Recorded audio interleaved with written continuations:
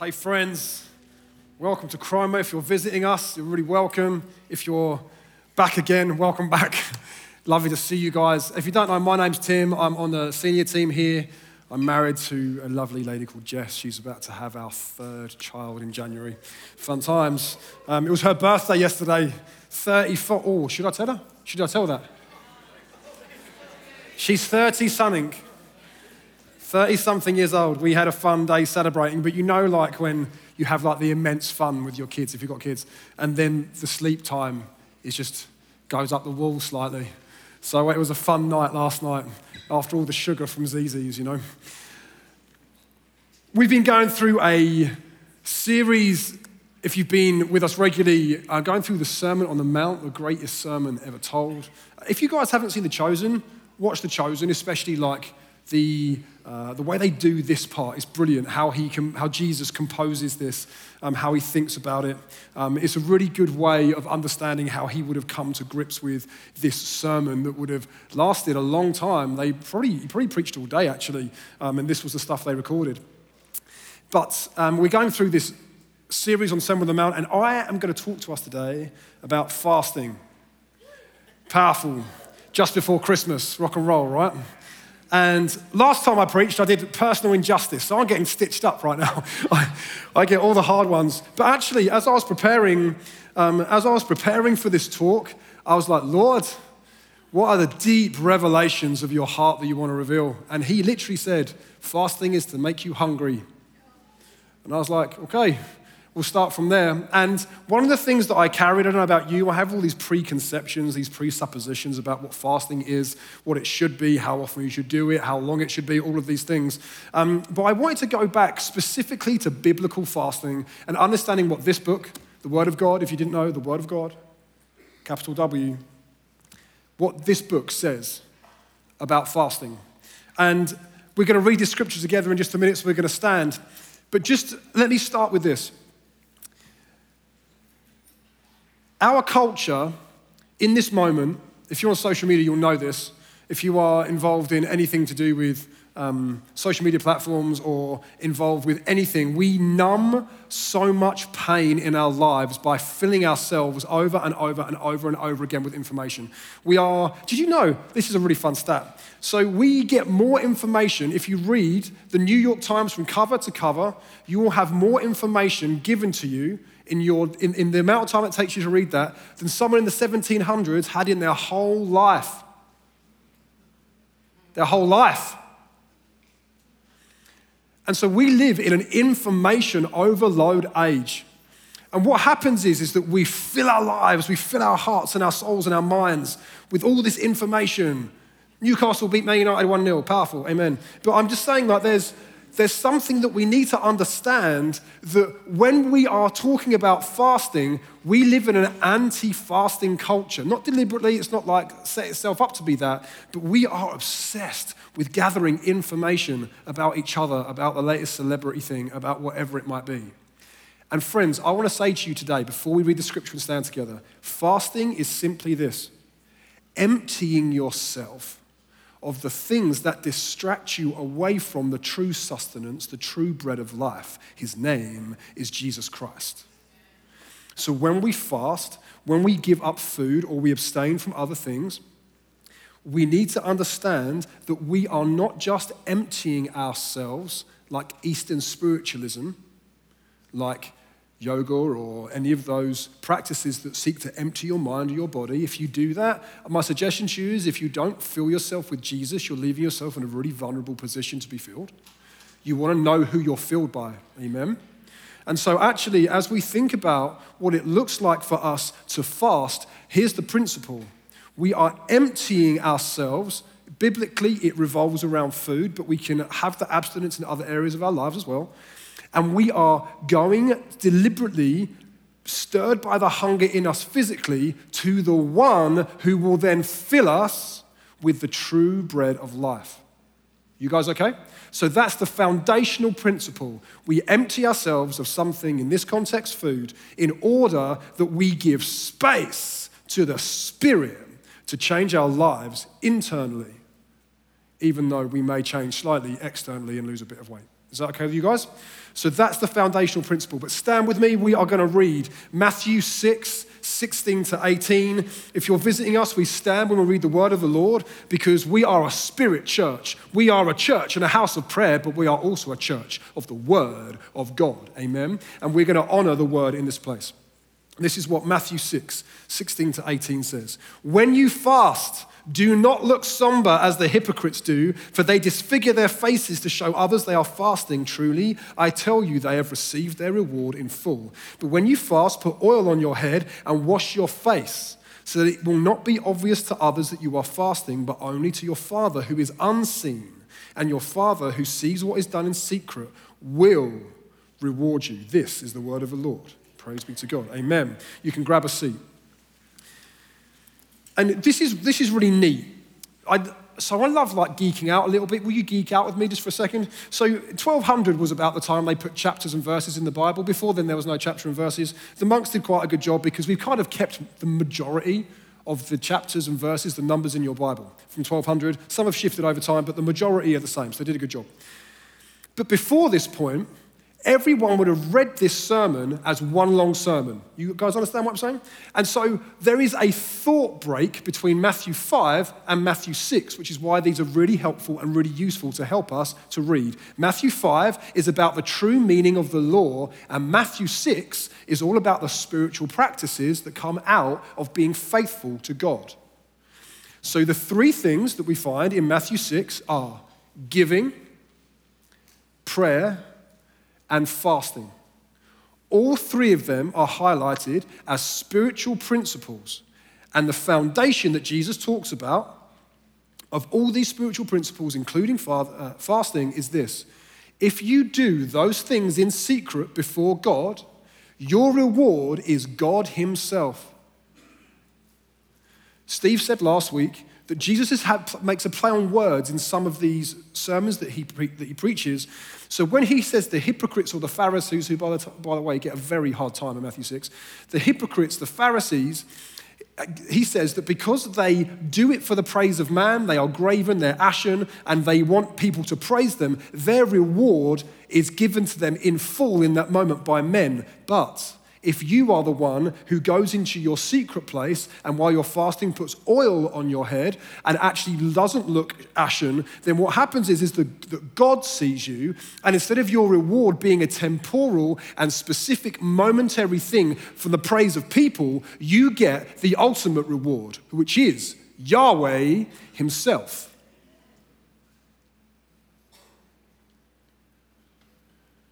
So Jesus is highlighting here some phenomenal things about spiritual practice, including fasting, that it is not about you, it's not about what you look like, it's actually not about your external change, it's about what goes on inside you that will bring the transformation of your life as a result. You guys okay? Powerful. And so when Jesus is looking particularly at fasting, he wants it to be very clear to people. Fasting is not if, it is when. Rock and roll. One of the things that I realized in my life, listen, I'm a gym rat, really. Like, I love the gym. I can't help it. I just don't have enough time to go anymore with all the kiddlywinks. But actually,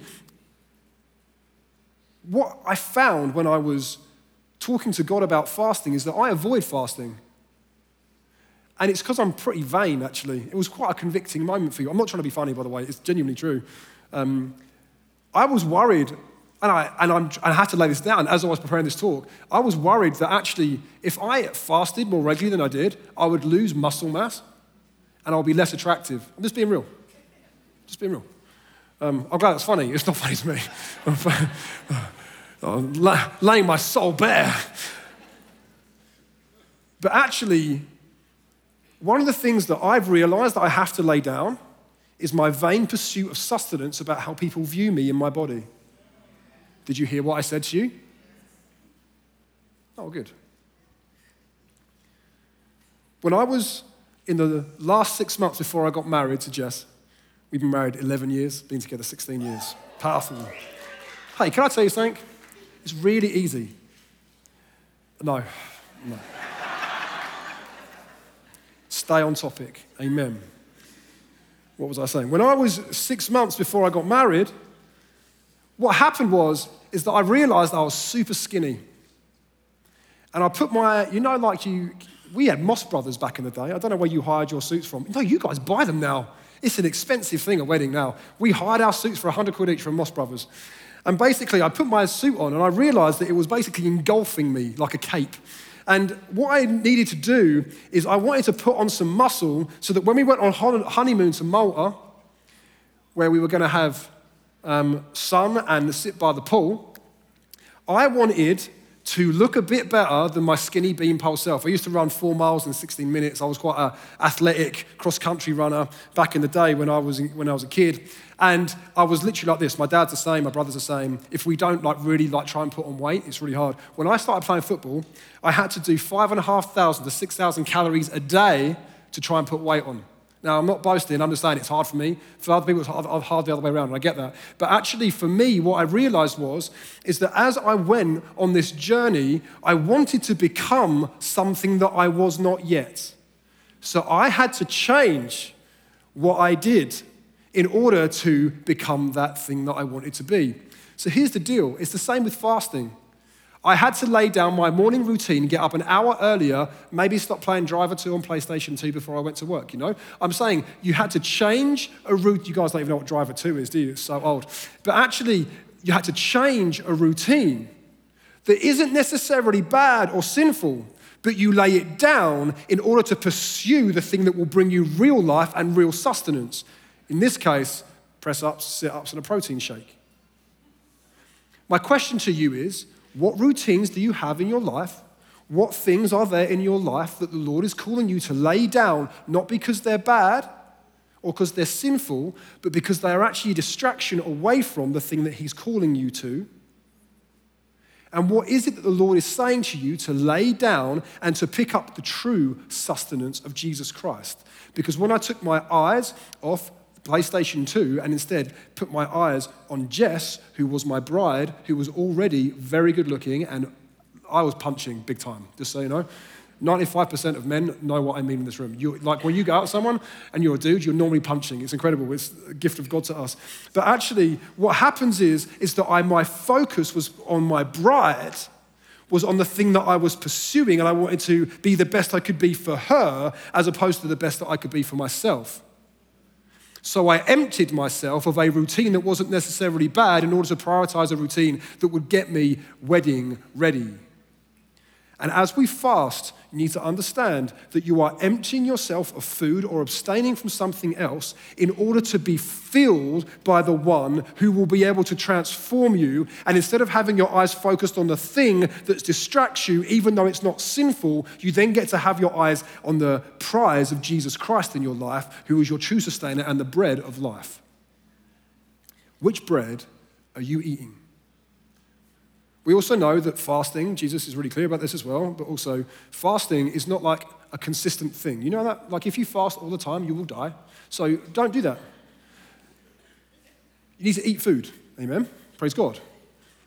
But actually, for the temporary time that you are fasting, whether it is 7 days or 40 days is the biblical maximum, just so you guys know, and there are certain remits that you can put around that, which actually mean that it's a doable and achievable thing. But the temporary nature of fasting is in order that you will be able to focus for that period of time, not on the food, but on the food. Not on the bread, but on the bread. And so when we talk about fasting, you are being emptied of something in order that you can perceive and pursue the thing that will bring you true and sustained sustenance. What's really interesting is that in this context that Jesus speaks about, we are doing well on time as well. In this context that Jesus speaks about, he's actually highlighting the Pharisees, not just as people that misapply fasting, but as hypocritical. In other words, people that do the opposite of what fasting should achieve. Why? Because when the Pharisees fasted, Pharisees fasted 2 days a week. I think it was a Tuesday and a Friday. I think it was to do with when Moses ascended the Mount Sinai and then came down. And so they fast either side of that. That was the Pharisaical tradition of fasting. And they fasted twice a week. And the whole purpose of their fasting was not so that they would be internally changed, but it's so that they would look externally different so that people could see how spiritual they were. Jesus is saying that is hypocritical. It's not just wrong, it's hypocritical. Why? Because actually they are leading people down the garden path in terms of what spiritual discipline is for. Spiritual discipline is not for you. It's not about you. It's actually about Jesus coming to change you from the inside out so you look more like him. Fasting is about him, not about you. Don't count the cost of giving up food. Pay the price for getting to know Jesus. And the purpose of fasting is not so that you can get your reward in full from the people in front of you who think that you're spiritual or amazing. It's so that you can get your reward from God, who is the unseen one, and your reward would therefore be him and nothing else. What are you sacrificing in your life to not have him as your inheritance? What is it that you will lay down to turn towards your true sustenance? And there are three really powerful purposes behind fasting, and I'm going to go through them really briefly because I want to give you some practical outworking as well, okay? So in this context, as we talk about fasting, just so you guys know as well, we are going to go 2nd, 3rd, 4th of January. We're going to fast the new year in. Do you know why? It's not because we're trying to make everyone corporately hungry. I mean, we kind of are. But actually, what we're trying to do is that we're trying to go as a body of Christ together to see what God has got for us in the new year. Hey, let me tell you something. When you fast, you aren't just fasting to see an answer to prayer. You are fasting to have the one who answers your prayer inhabit you, which is a very different principle. If you're praying and you're fasting and you're listing all of the things that you need to happen and you're fervently praying, well done, amazing, powerful, but that isn't what fasting is actually for. Fasting is so that you can receive the inheritance of Christ in your life, the Spirit in your life that begins to align your prayers in a way that isn't defined by you and your needs, but is defined by God and what he sees and what he wants as he inhabits your life. And then your prayer changes to bring about the change in circumstance you're looking for quicker. I really hope I made sense. It felt like a mouthful. What I'm saying is that when we're praying and fasting, we are not simply fasting for an answered prayer. We are fasting so that we can be infilled with the Spirit who will guide our prayers and see the acclamation of our prayers come quicker. There is something really powerful to know that fasting and prayer come together, not on the basis that it makes you more spiritual or more hungry, or on the basis that you are suddenly somehow striving even harder to get the answer that you want. That's not the purpose. You will receive it, but it's not the purpose. The purpose is that you get to go in line with God, pray the things on his heart, and then see what he wants to happen in your life, not just what you want to happen in your life. Very different principle. So when you fast, lay down your list and ask him to come inhabit your life and then pray as he leads. Because you will see the transformation of your life and those who you hold influence over. You will see the transformation of the world around you. And there are three things that happen when we fast. Number one, fasting is not if, it's when. So my question to you is, when are you next going to fast? Hey, don't do it at Christmas. It's all right. Don't do it at Christmas. But when are you next going to fast? Because actually there is a biblical command to fast that isn't simply a suggestion, it is an assumption of Jesus Christ. In fact, John's disciples in Mark chapter 2, wait, let me check that. Mark chapter,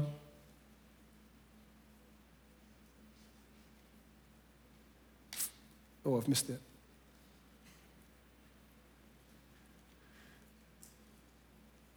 Mark chapter 2, 18 to 20, John's disciples come to Jesus and say, how is it that we're fasting and your disciples aren't? And he says this, why would they fast while the bridegroom is with us?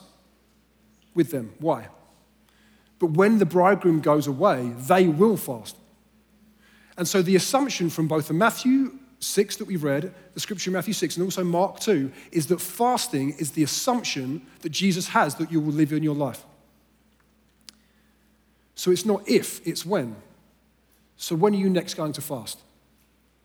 The second thing is this. It's a regular practice in your life. It's a regular thing that as you walk your journey with Christ, that you do. David does it in desperation in Psalm 36, when he is desperately trying to see his enemies defeated. So fasting is a response to a desperate situation. Moses fasts when he goes up Mount Sinai. Jesus fasts when he looks to overcome the devil in the wilderness. So he fasts for 40 days and 40 nights. This is a fun story, by the way. He goes into the wilderness, guided by the Spirit, spends 40 days and 40 nights fasting and praying, and then the angels come and the Bible says he was hungry, which is the greatest understatement, I think, of the New Testament. But actually, he spends 40 days and then he goes out in the power of the Spirit. He goes in guided by the Spirit, but comes out in the power of the Spirit. Why? Because he has emptied himself to the point where there is nothing left apart from the Spirit to come, and he's being projected into his ministry as a result. So when you are fasting, there is absolutely no doubt the Spirit will guide you when to do it. But just so you know, on the journey of fasting, you will not just be guided out of the wilderness or out of the fast. You'll be brought out of the fast in the power of the Spirit to pursue and recalibrate your destiny and identity and the pursuit of Jesus in your life. So it's a regular thing. So when you are looking for direction, when you are looking for something where you're trying to figure out, hey, God, I need to hear you here, you fast in order that you empty yourself, and then the Spirit comes into those gaps in your life, and then he leads you and guides you and empowers you to walk in the power of the Spirit into your destiny. That's the second thing. And the third thing is this. Fasting is all about internal change, not external change. When you fast, you might lose a couple of pounds, but it's not the point. So if you're fasting to lose weight, you probably just shouldn't. That's not fasting, it's just called weight loss, right? And there's something powerful to know that as we fast, we will change externally. But the purpose of the external change is to point inwardly so that we can change inwardly and be transformed to the likeness of Jesus Christ. So when we're fasting, we're not striving to become a spiritual person. We are allowing space for the Spirit to come, to guide us and empower us to walk in the destiny and the trajectory that our calling has for us in our lives. When we do this regularly, and when we understand that there is a regularity to how we walk and how we fast with Jesus Christ at the center, there is a very, very powerful outcome, which is this. Your life becomes centered around the presence of God, not around your need. Your life becomes centered around the one who is coming to inhabit your being, not the circumstances that drove you to fast in the first place. Fasting is a very important and very necessary part of our lives, and I do not do it enough. If that helps anyone in any way, I probably fast once a year tops, and that's because we all do it, right, in January. So I'm saying I'm still learning this journey, and I'm still trying to figure out what does it look like for me to fast. But when we fast, we will receive God as our reward. What do you need to lay down to see God come into your life as your reward? I'm going to finish with one story, then I'm done. I played football a lot when I was a kid. I was pretty decent, not anymore. Cressy will tell you. But actually there's something powerful for my life when I was a student that I was dictated to by the terms of football, when it was, who I was playing with, 11 aside, 5 aside, 7 aside. Trust me, I played nearly every day. On top of that, I got to tell you, I wasn't like the nicest footballer, I wasn't like the greatest example of Christ when I played on the football pitch. I don't know if I'm the only one. I can't be, surely. You know, Christian men's league, like Christian people, like it's our men's only chance to get rid of aggressions on the football pitch. You know that. So we have to be like these really like chilled, calm people because we're Christians. And then you get on the football pitch and you're like, ah. And actually, there's something for me when I thought actually that my life was being dictated to by football far more than it was being dictated to by the Lord. And I felt a conviction in my life. The Lord said, hey, not only are you not a great person when you play, also you are establishing a routine and a pattern around football, not me. Friends, what patterns are established in your life that are not around God? What patterns in your life are established around something else that distracts you from Him? And so I gave up football. Gave it up. Until I got to a point where I realized that my foundational cornerstone in my day was not 5:30, 7:30, or 11:30 a.m., because those were the kickoff times. Actually, the foundational cornerstone of my day was the first thing in the morning and last thing at night when I read the Bible and prayed. And when I had that in place, I reintroduced football in a measured and balanced way in order that I did not step into the same dysfunction as I had before, but also that football is not a bad thing. So I reintroduced something that wasn't negative, was good for my health, good for my life, in balance with what the Lord was speaking to me about. Fasting is temporary, and then you reintroduce the thing you fast in order that you know that you've conquered it.